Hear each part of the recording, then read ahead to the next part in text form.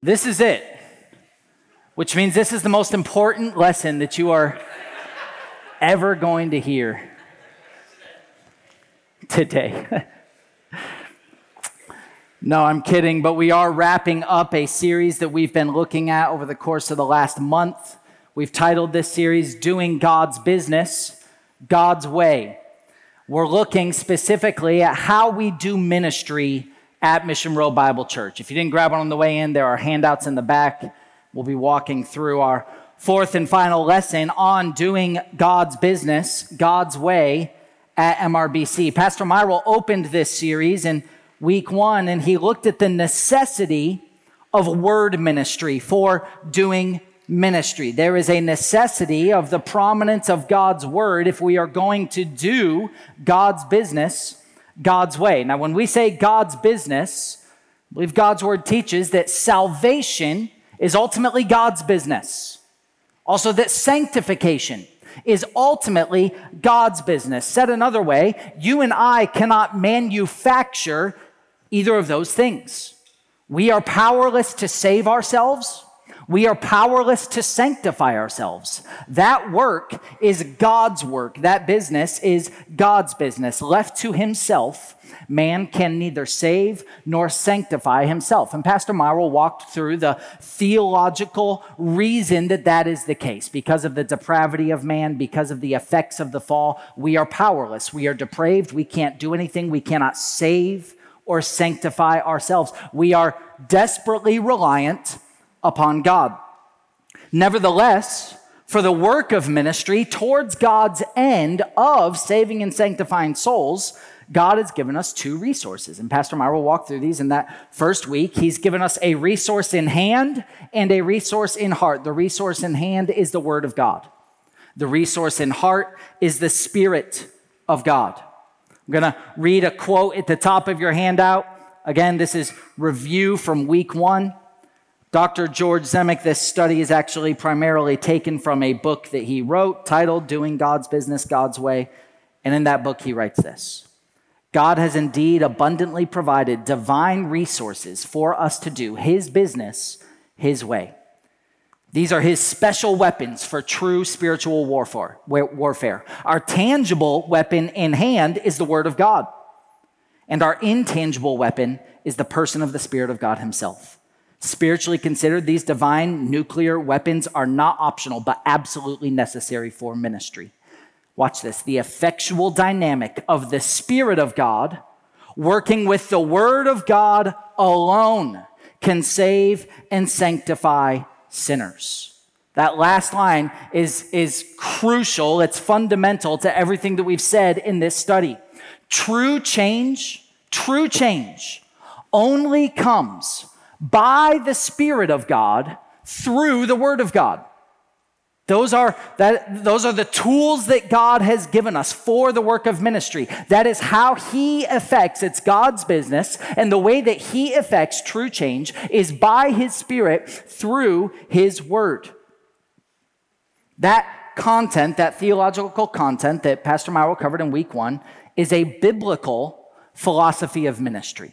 When we talk about our philosophy of ministry at Mission Road Bible Church, those are the theological conclusions that lie under a biblical philosophy of ministry. Those theological conclusions are very important because in ministry, your theology drives your methodology. Said another way, what you believe determines how you act.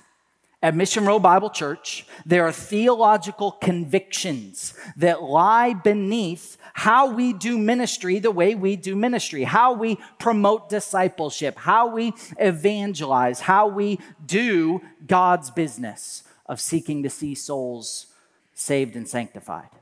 In weeks 2 and 3, Pastor Aaron and James walked us through the ramifications of that philosophy of ministry, that theology that determines our methodology. Pastor Aaron and James walked through what that looks like specifically in discipleship and in evangelism. Discipleship is the administering of biblical truth. Because it's the Spirit of God through the Word of God that affects lasting change, discipleship is administering biblical truth to one another in encouragements, in conversation, in discussions, in life on life, and so on and so forth. James talked through evangelism and the reality of those theological conclusions on how we evangelize. Evangelism is not gimmicks. It's not rationally convincing someone into the kingdom of God. That misunderstands man's core problem. It's proclaiming biblical truth, administering the word of God, and trusting the Spirit of God to work change. It's proclaiming biblical truth and praying hard. Well, today we come to this third application of that biblical philosophy of ministry. Today we're going to be talking about what those theological convictions mean for the teaching ministry in the church. Okay, so what do those theological conclusions mean for the teaching ministry in the church? Now, I want to recognize the fact that you all are here right now means that in some sense I'm preaching to the choir. You're here, you value the teaching ministry, and you demonstrate that in your presence at things like this. And yet, I also want to acknowledge that sometimes it's easy to fall into habits of doing these kind of ministry things and lose sight of why we do them, lose sight of the theology that underlines why we do ministry the way that we do ministry. It's easy for us to fall into those things, so I hope that this functions as a reminder to why we do ministry, and specifically this morning, why we teach and preach the way that we do at Mission Road Bible Church. Okay, so as we move on in our handout to that second main point, we're going to see what a biblical philosophy of ministry results in regards to a teaching ministry in the church. The second point in your outline says this: a biblical philosophy of ministry results in a high priority of teaching. A high priority of teaching. I want us to note two things in here that I believe God's or the theological convictions that flow from God's word should drive us to prioritize in ministry. The first is that church leadership should prioritize teaching in the structure and work of ministry in a specific local church. The way that leaders set up ministry needs to flow from a high priority on teaching. Now remember, considering our problem, the unbeliever's problem, he has a sin problem that renders him powerless to embrace God. It is the Spirit of God through the Word of God that can change that. The believer still has a sin problem. He has been changed, he has been made new, and yet is still battling flesh, still dealing with what we called a sin hangover. Even though there's been forgiveness, even though there's been a new man, a new spirit, a new identity that's given, there's still a sin problem. And it is God's word administered faithfully even to the believer. The Spirit works through that to effect lasting change. If that is true, and at our church we believe that it is, if that is true, then our only hope is in proclaiming biblical truth. That's how God sanctifies sinners, in the proclamation of biblical truth. Therefore, church leadership should prioritize teaching in ministry structure and content. Now, this begins in the Old Testament. We're going to focus primarily on some New Testament texts here. When Jesus gives the Great Commission to his disciples, he calls them to go and to make disciples and to baptize them. We've talked about baptism at other times during this hour. Baptism is an entry point into the local church. Jesus commanded that the disciples are made, that they are baptized into the church, but that is not the end of the Great Commission. The Great Commission is not completed with those two steps. Jesus says, go and make disciples, baptize them, and teach them to obey all that I have commanded you. That command, that individuals would be taught to obey God's word. Where does that work itself out? In the local church. There is very much an order to the Great Commission. Disciples are made, they're baptized into the church, and then they are taught to obey all that God has commanded them, all that Jesus has commanded. We're going to look at a few specific texts. You're welcome to turn there. I want to draw our attention first to Acts chapter 6. We'll be looking at lots of different texts this morning. If you want to try to track along, Acts chapter 6. This is early in the history of the church. And there are leaders in the church in Jerusalem that are struggling to know where their priorities should go as leaders overseeing the work of ministry. Church is growing. There's lots of logistical needs that are arising. And so we read this in Acts chapter 6, verse 2. So the 12, the disciples, summoned the congregation of the disciples And they said, "It is not desirable for us to neglect the word of God in order to serve tables. Therefore, brethren, select from among you 7 men of good reputation, full of the Spirit and of wisdom, who we may put in charge of this task. But we," the apostles said, "we will devote ourselves to prayer and to the ministry of the word."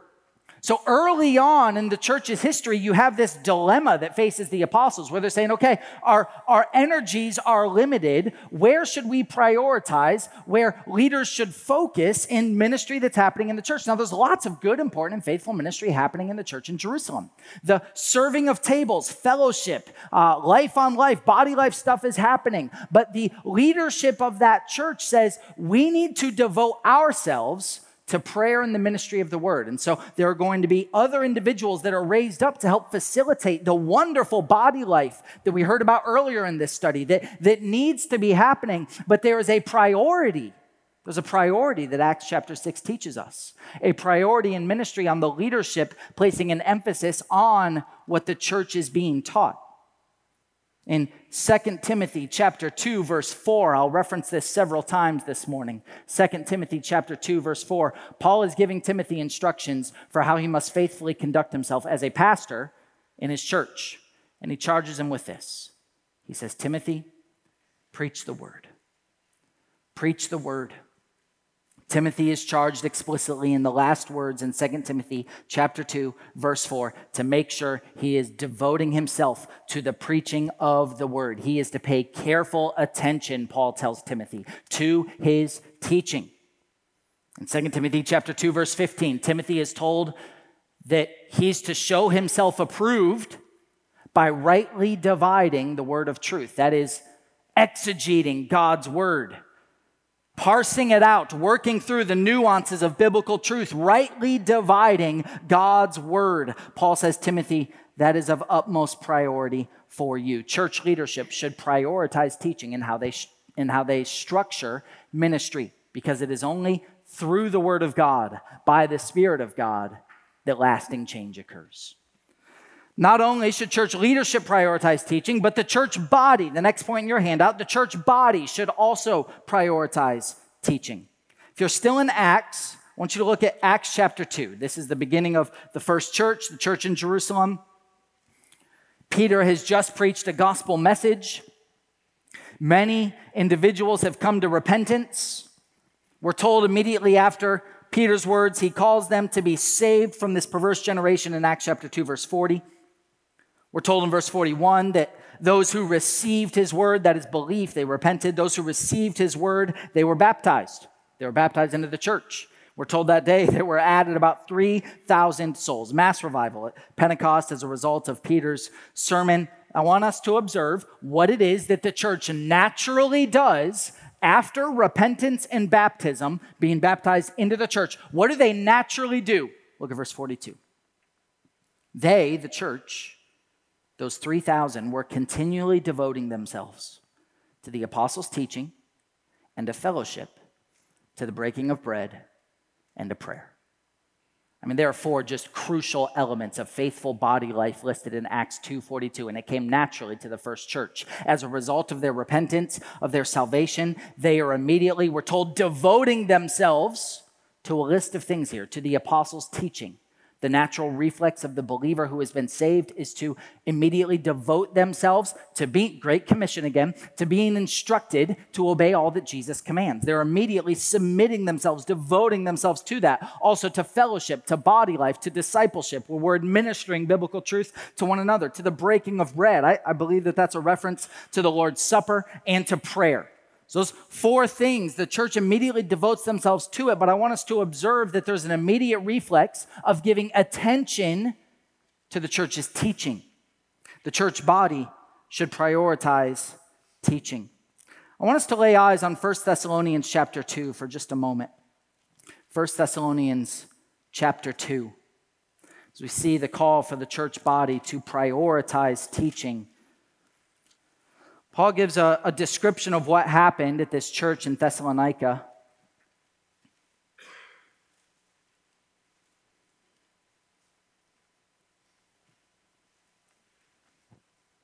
Look at verses 10 through 13. Paul writes this, he says, "You are witnesses, and so is God, how devoutly and uprightly and blamelessly we behave towards you believers.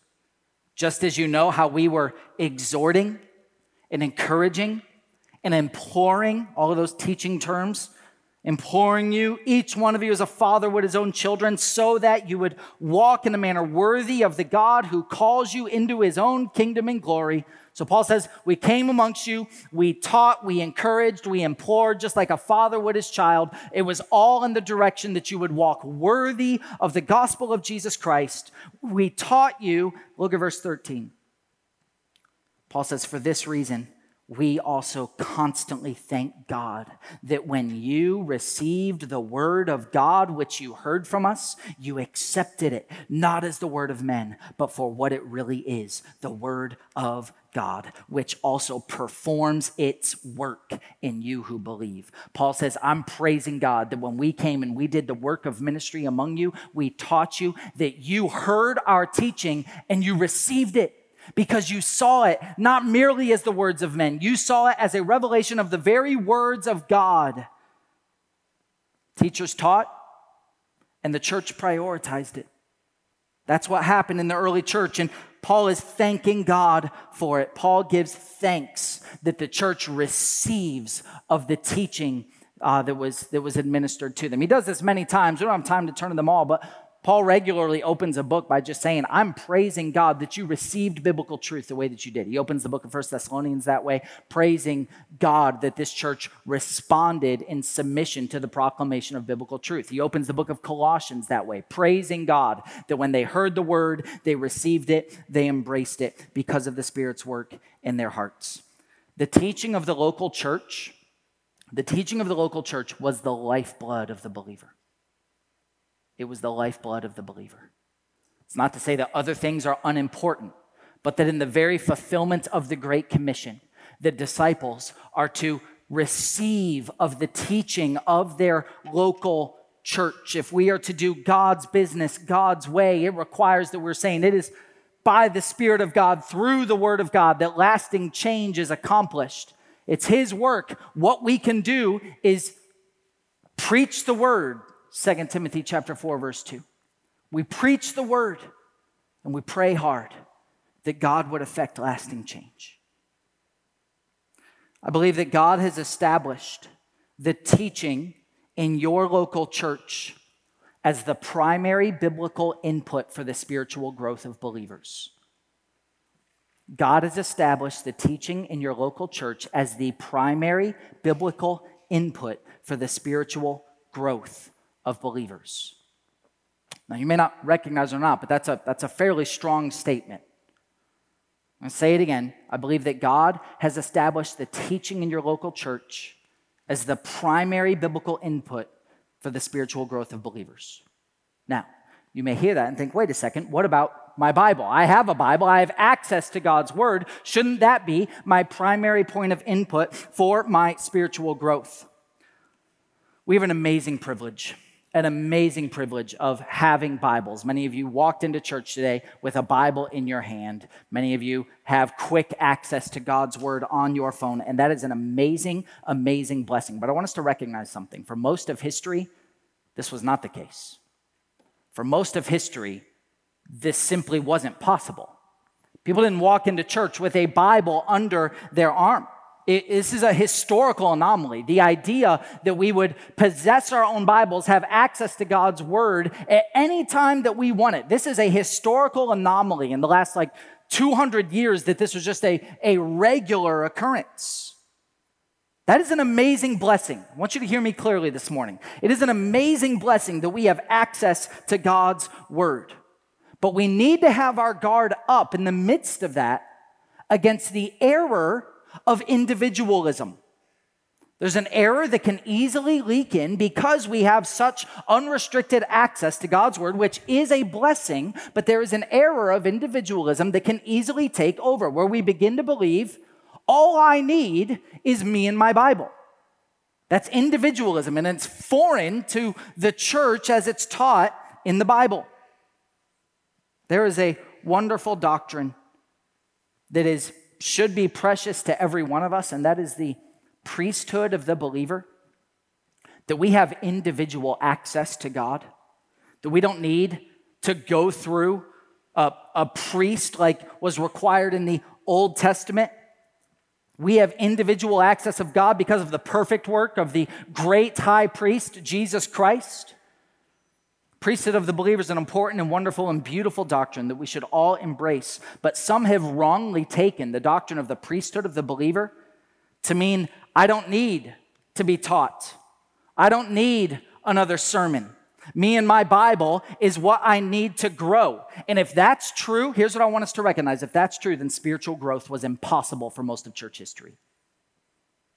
If that's true, spiritual growth was impossible for most of church history. I believe that there is no more important information that you hear every week than the content that you are receiving from this pulpit, if you're in this church, or from another pulpit, if you're in another church, on Sunday morning. This isn't just me saying, Pastor Rick is the greatest preacher to ever walk the earth. I would say this of any church, that the most important content that you are receiving is the instruction that you are receiving in the context of your local church.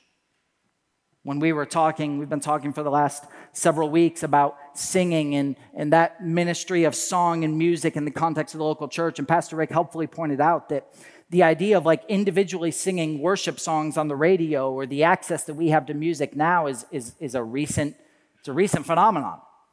When we can start to accomplish some of what we do corporately in music ministry in your own on the car because of the access that we have, because of the technology that arises today, something deep and important is undermined. We quickly lose sight of the congregational role of singing and worshiping God together through song. And I think the same type of thing can happen to preaching and teaching. I believe there's no more important information that you hear every week than the content that you are receiving on Sunday morning. Now, the question is, why is this the case? Why is the teaching in the local church the central lifeblood of content for the growth of believers? The answer may feel a bit dissatisfying to you, but I believe this is what God's word teaches. The answer is because that's how God chose to operate. The answer is because that's how God chose to set up his church.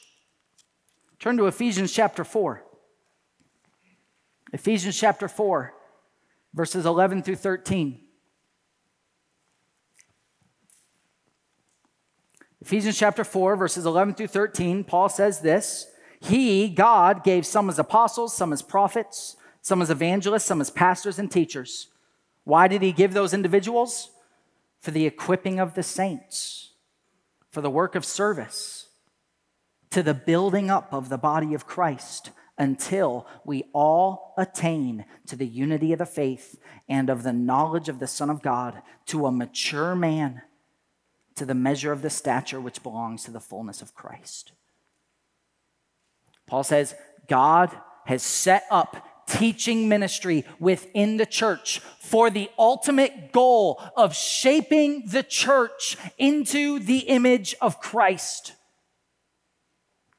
John Calvin writes these words on that text. He says, no language more highly commendatory of the ministry of the word could have been employed by Paul than to ascribe it to this effect, to the maturity of every man. What is more excellent, Calvin says? What is more excellent than to produce the true and complete perfection of the church? And yet this work, so admirable and divine, is here declared by the apostle to be accomplished by the external ministry of the word. Calvin is saying that God has established that it is through the teaching of the local church that the church would be set up for growth, for equipping, for the work of maturity that ultimately results in Christ-likeness. Calvin goes on to reference fanatics, who he calls them fanatics. He says this. He references these fanatics who imagine that to them the private reading of scriptures is enough, that they have no need of the ordinary ministry of the church. Calvin corrects that thinking with these words. He says, if the edification of the church proceeds from Christ alone, he surely has a right to prescribe in what manner the church should be edified. Those who neglect or despise this order choose to be wiser than Christ. Woe to the pride of such men, unquote. It is wrong to say that God commanded teaching in the local church because the printing press didn't exist in that day. It is wrong to say that that was just a temporary design until we could all become self-sufficient with our own access to God's word. God designed his church to function around the teaching of his word. I want you to hear these words from John Piper. It's at the bottom on the second page of your handout. John Piper says this: God himself has determined that Jesus Christ, through the ministry of the Holy Spirit, will get more glory through the Christ-exalting, Spirit-dependent, word-saturated, mutual ministry in the church than he would if people only read their Bibles, rather than needing to hear other teachers speak the word into their lives. That's the bottom line. Christ is more glorified through doing it God's way than by forsaking God's way while presuming to love the Bible. What Piper is saying is that if we, in a love for God's word, which I believe is a benevolent desire, in love for God's word, turn our backs on the teaching in a local church because me and my Bible is enough, he's saying you are presuming, to use Calvin's words, to be wiser than Christ. Or Piper says that you believe your ways are better than Christ's ways. Now, hear me clearly this morning. A love for the word will lead to a hunger and reliance on the word that wants more of it. Praise God that we can study our Bibles. Praise God that we have access at any moment to open the inspired, inerrant word of God and read and study it. If you love something, you want more of that thing. And I believe if we love God's word, we will read God's word. So hear that clearly. If we love God's word, we will study God's word. This is why Pastor Rick regularly says, this is the Read Your Bible More sermon, because a love of God's word will result in a pursuit of God's word. What we're talking through this morning is not a question of one or the other. Should I read God's word or should I pay attention to teaching? It's a question of priority. And biblically, I believe that the priority is upon the teaching that is in the local church. In my opinion, the priority on teaching in the local church is at an all-time low. I think in our day, the priority on teaching in the local church is at an all-time low. I think there's two primary reasons for that. One is that we have our own Bibles, a blessing, but it does have this ramification. Two is that we have access to listen to whatever preacher we want. In a day that's filled with, there have been celebrity preachers through all history, but you used to have to travel across the nation to go find them. You used to maybe hear them once every couple of years or something like that. In our day, we have access to develop these preachers that we may like more than the instruction we get in our local church. And so we'll show up for church because we know that's important, but really the one feeding my soul is this pastor of this church in another location, and that's dangerous. I have no problem with you having an affinity for a certain preacher. I recommend you move and go attend their church.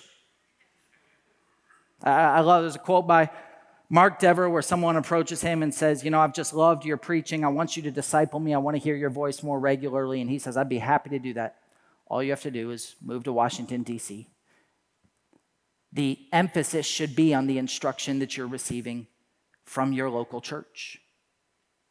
I've benefited from hearing sermons from I've quoted other pastors this morning. This is not we hear no voices outside of this walls. It's a question of priority. It's a question of priority. Okay. A biblical philosophy of ministry results in a high priority on teaching. That results in the church leadership prioritizing teaching. That results in the church body prioritizing teaching.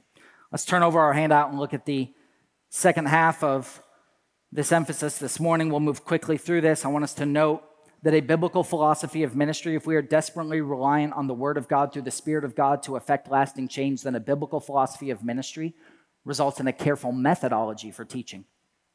Said another way, it's not just that we teach that matters.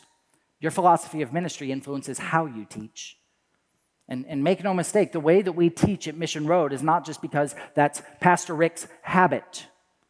The way that we teach at Mission Road is rooted in theological convictions about biblical truth. Now, I want to be clear, the Bible does not say, this is what sermons should look like. The Bible does not give us that kind of nuanced instructions about how sermons should be shaped or something like that. But your philosophy of ministry, those theological convictions, they influence how you teach.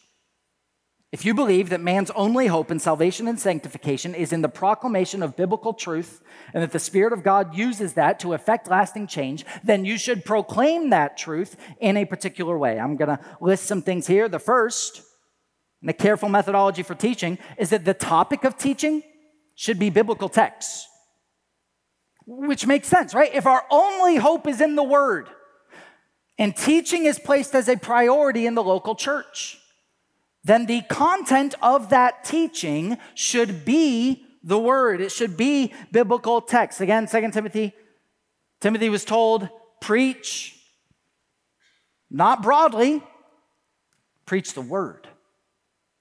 Preach the Word. A sermon is not something that the pastor just merely feels the need to say. It is an explanation of God's Word. It is an explanation and application of biblical texts. We practice at Mission Road Bible Church what is called expository preaching. It means this: we explain what the text says, we explain what the text means, and why it matters. How to apply it, how to embrace it. Explaining the text is what's central. It's about the text. We explain what it says, what it means, and why it matters. The topic of teaching should be biblical texts. If you're hearing sermons and there's good things that are said, but you're not exactly clear on where those good things are coming from, then perhaps that preacher is starting to lose sight of the actual grounds upon which he's communicating. He stands upon God's Word. He explains God's Word and applies God's Word. The topic of teaching should be biblical texts. Let's go further. The goal of teaching should reflect the text's goal. The goal of teaching, second subpoint here, the goal of teaching should reflect the text's goal. There is a purpose, a main point behind every passage in God's Word. Nothing in God's Word is meaningless. It's all aimed at something. It's all intended to accomplish something. It's all meant to communicate something. And when teaching is taking place, the goal of explaining a text is that you would reflect, we're going to use the word reflect for the next 3 points here, that you would reflect the text goal. The goal is not to read the text and then have something that you want to say, that you're using the text as a launching point to get to what you really want to say. That often happens. But the goal of a sermon is to reflect the text goal. We refer to this as identifying the authorial intent, the author's intention in writing down those words. Under the inspiration of the divine author, God himself, a human author, wrote down specific words with a specific intent. And as we are explaining God's word, our goal is to reflect the goal of the text, the main point, the emphasis of the text. Part of the job of a preacher is to identify the main point, the central message of a text. A sermon is about what a text is about. Some use a text to jump into something that they want to talk about. But the goal of teaching should reflect the text goal. Let's look at another one, point C. The content of teaching should reflect the text content. So again, I told you I'd reference this a lot. The content of teaching, the content of preaching is to be the word itself. It's not to reference that and then talk about other things. Preach the word. Explain the word. Apply the word. The content of teaching reflects the text content. In Nehemiah chapter 8, verse 8, we're told of Ezra's teaching of the law to the people as they're regathering in Jerusalem. They're rebuilding the law. Ezra opens the book from the law. We read this in Nehemiah chapter 8, verse 8. They read from the law. They read from the book, from the law of God, translating it or explaining it to give the sense so that the people understood the reading. What was happening in Nehemiah is Ezra is opening the word and he's reading it and he's explaining it. He's translating it to them. He's helping them to understand the sense of what is communicated in the word. That's biblical preaching, biblical teaching. Explaining the word, the content that fills a sermon should reflect the content that is in the text. I'll just say the way that we handle preaching and teaching at Mission Road Bible Church is that more or less, we tend to move pretty slowly. That's not a shot at Rick. There's actually theological reason for that.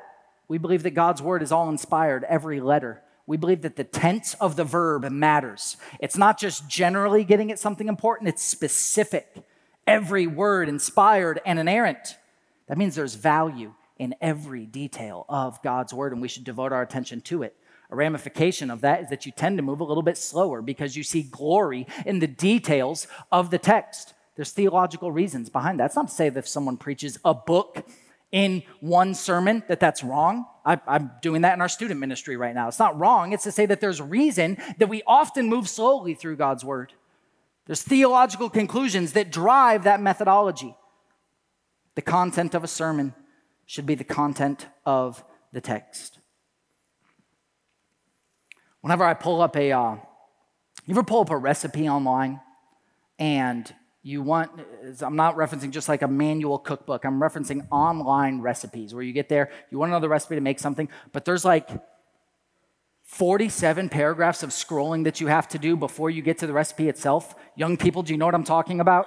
Yes? Okay, so when I'm trying to make something, which is rare, but when I'm trying to make something and I pull up that recipe, I'm immediately saying, like, all I want is the recipe. All I want is the recipe. And I'm scrolling through all these personal stories and illustrations and junk to get to why I'm there. The goal of preaching is that. The goal of preaching is to reflect the text content. Like, you shouldn't have an experience in preaching where you're like, okay, he's been talking and talking and talking, but like, what is this? When are we going to get to what matters here? The goal, the content of teaching reflects the text content. And that should be evident consistently through the work of preaching and teaching in the church. That's why we do it the way we do it at Mission Road. Lastly, number 4 here, the structure of teaching should reflect the text structure. The structure of teaching should reflect the text structure. Communication always has structure. God's word is communicated with structure. And what we believe at Mission Road, and this directly impacts how we do preaching and teaching, you'll see it this morning, is that the structure of the text, the structure of the sermon, rather, is a reflection of the structure of the text. The fact that we use outlines every morning in a sermon, that's not random. Pay attention this morning in Rick's sermons. What you will see as he is giving his outline is that he is explaining to you the structure of the text itself. You'll see it in this sermon that if you're in first service, you've already seen that. Those weren't just 3 creative points that Pastor Rick came up with. It's not what it is. It is a reflection of the very structure of the text. There is perhaps a command in the text and then a reason for the command. That's going to influence how the sermon itself is shaped and structured. So the structure of teaching should reflect the text structure. You see in those last 3 points that there's reflection happening in every one of those. The sermon is a reflection of the text. Now, the reason that we do ministry that way in this church is because our only hope is in that text. God has designed that in his church, that text is taught. And so what we want to do in seeking to do God's ministry God's way is say, we're going to teach that. We're going to teach that text. Our structure is going to flow from that structure. Our content's going to flow from that content. Our goal is going to flow from that goal. It's easy to be in the practice of life and ministry and Mission Road and be like, I know that we do this every week, but I'm not really sure why. And the goal of this study was to give us all a little bit of context for why we do ministry the way that we do ministry. Why do we do discipleship and care groups and body life the way that we do it? Why do we promote evangelism the way that we do? Why do we preach and teach the way that we do? You've heard in recent weeks why we sing and have that music ministry the way that we do, and it is all rooted in a biblical philosophy of ministry because we believe that true change True change only happens by the Spirit of God through the Word of God. Our attention has been directed at faithfully administering that word because that is our tool in hand. But there's another piece. Even if we preach faithfully, we cannot manufacture spiritual growth. We are desperately reliant on the Spirit of God, and that is a whole other sermon series in which faithful ministry really requires 2 steps. You administer the word, and you pray hard. You administer the word, and you pray hard, because it is only God's Spirit through the word that affects lasting change. So let's redevote ourselves and re-understand together why it is that we do these things the way that we do them, and let's remember to pray hard for the salvation of souls and the sanctification of souls as we submit ourselves to the teaching of God's word. Father, thank you for the gift of your word and the opportunity that we have corporately to learn from it together. Help us to devote ourselves to it like the early church did, to devote ourselves to teaching, to fellowship, to discipleship, to evangelism, to the ministry of your word. And Father, we ask that you would work mightily in the midst of it to do your business, saving and sanctifying souls. It's in your Son's name that we pray. Amen.